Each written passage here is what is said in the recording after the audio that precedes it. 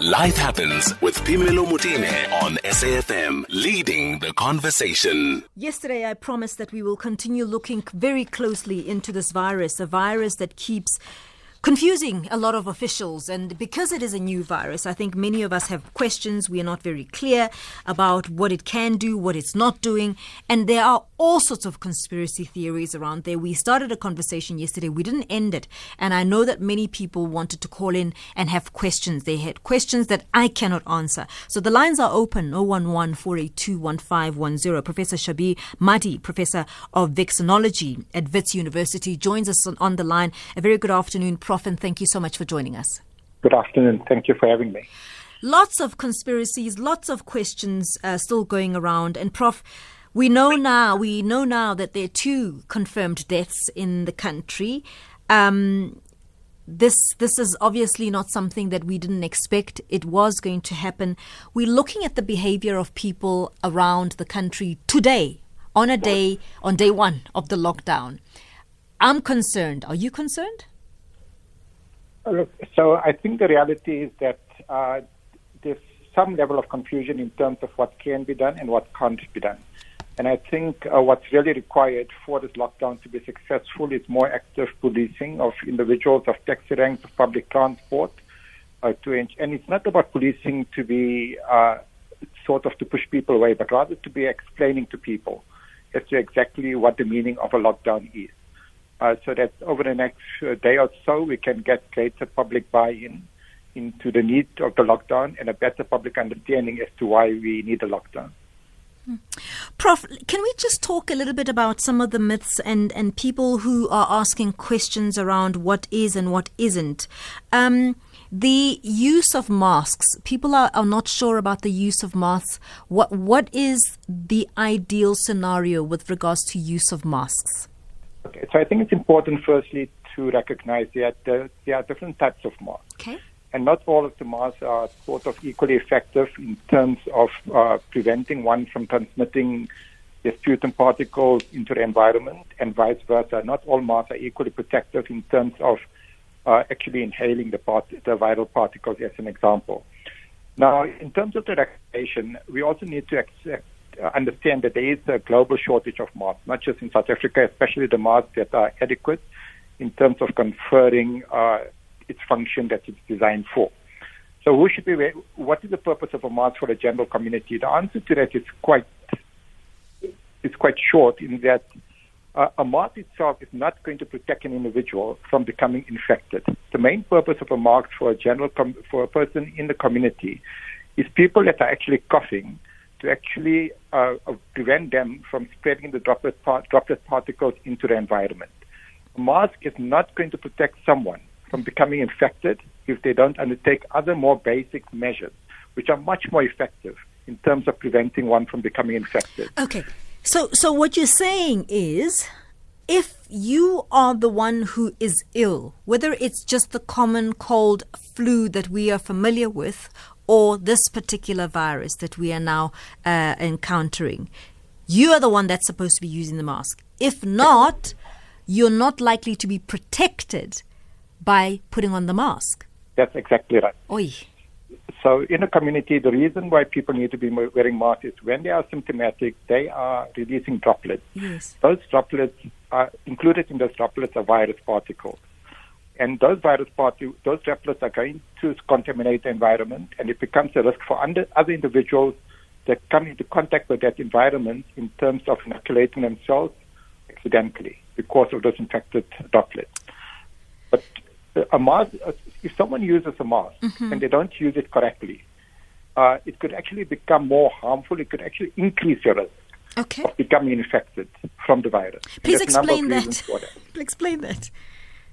So the reason for it is, firstly, the way that you handle a mask is something which is really sensitive in terms of how well it's going to protect you. So the handling of the mask is important. Yes. But now just think about it. If you're in an environment where people are coughing and everything else, okay, and you're wearing a mask, some of those droplet particles are going to actually end up being on your mask without you realizing it. Yes. When you remove that mask from your face, right, if you don't handle that mask properly, your hands are going to become contaminated. If you haven't washed your hands and you then wipe your face, are you going to infect yourself, essentially?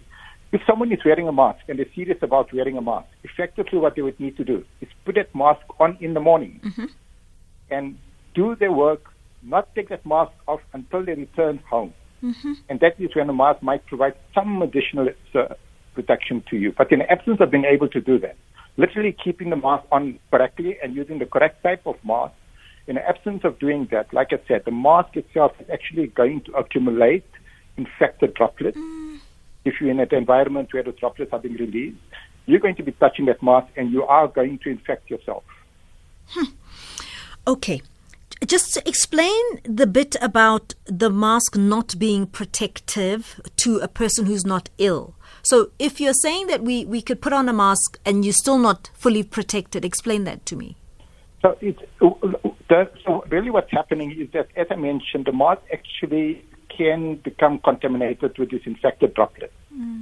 Okay, wherever you are. If you're walking past someone and someone sneezes, right, those droplets are going to settle in the environment, including on the mask. Sure. Okay. Right, so that mask essentially is contaminated. Now what you want to do is you want to have a drink. So you're going to remove your mask from your face.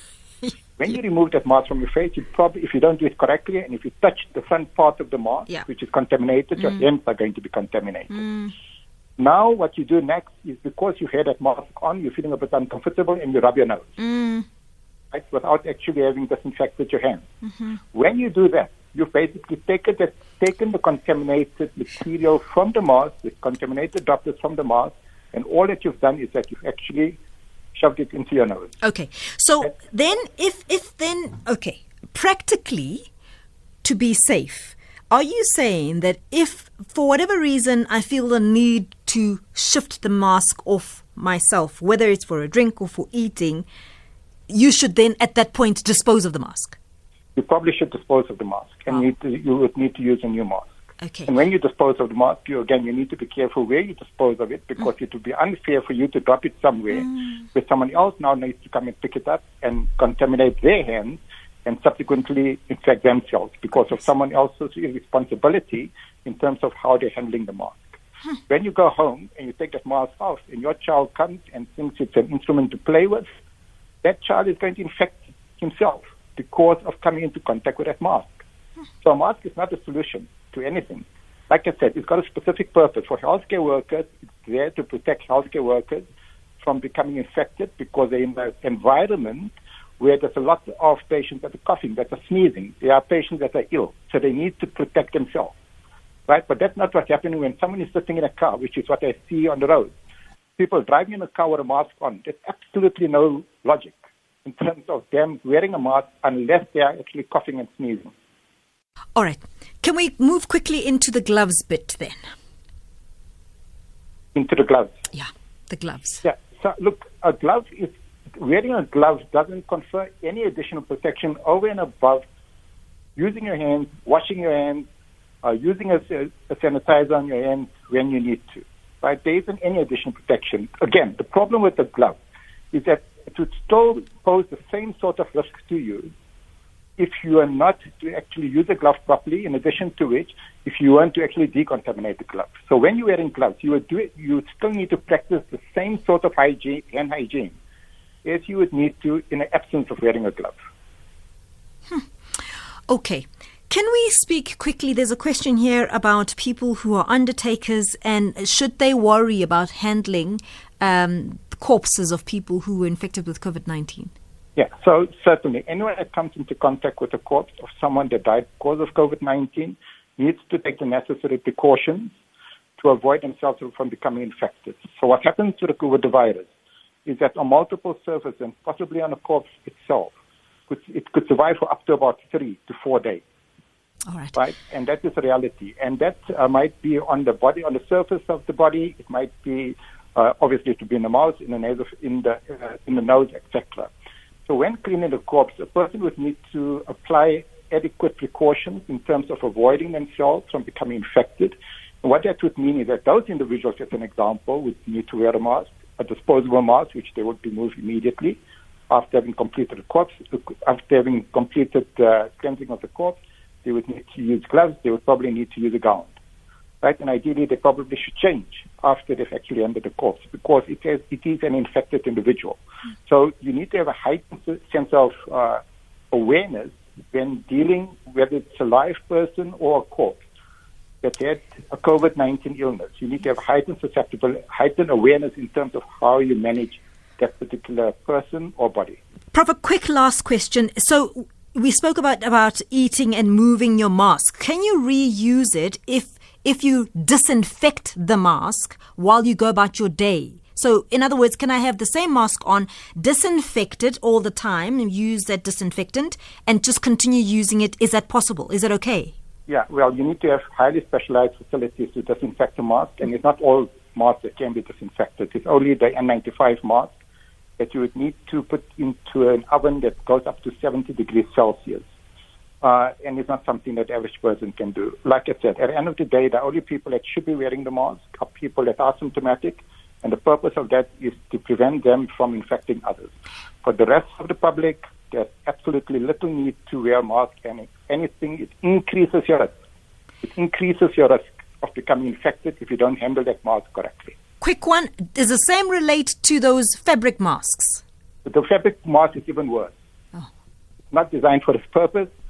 It provides absolutely no protection. It probably affects even more contaminated material from the environment. The fabric mask is absolutely a no-goer. Professor Shabir Madhi, thank you so much for your time, Professor of Vaccinology at Wits University. We'll continue this kind of questioning as we try and get familiar with what is and what isn't, trying to save all of our lives. COVID-19 is here, and we are at day one of the total shutdown. It is just gone 2 o'clock, I beg your pardon. Let's go to Nandika Bukas for the latest in SABC News.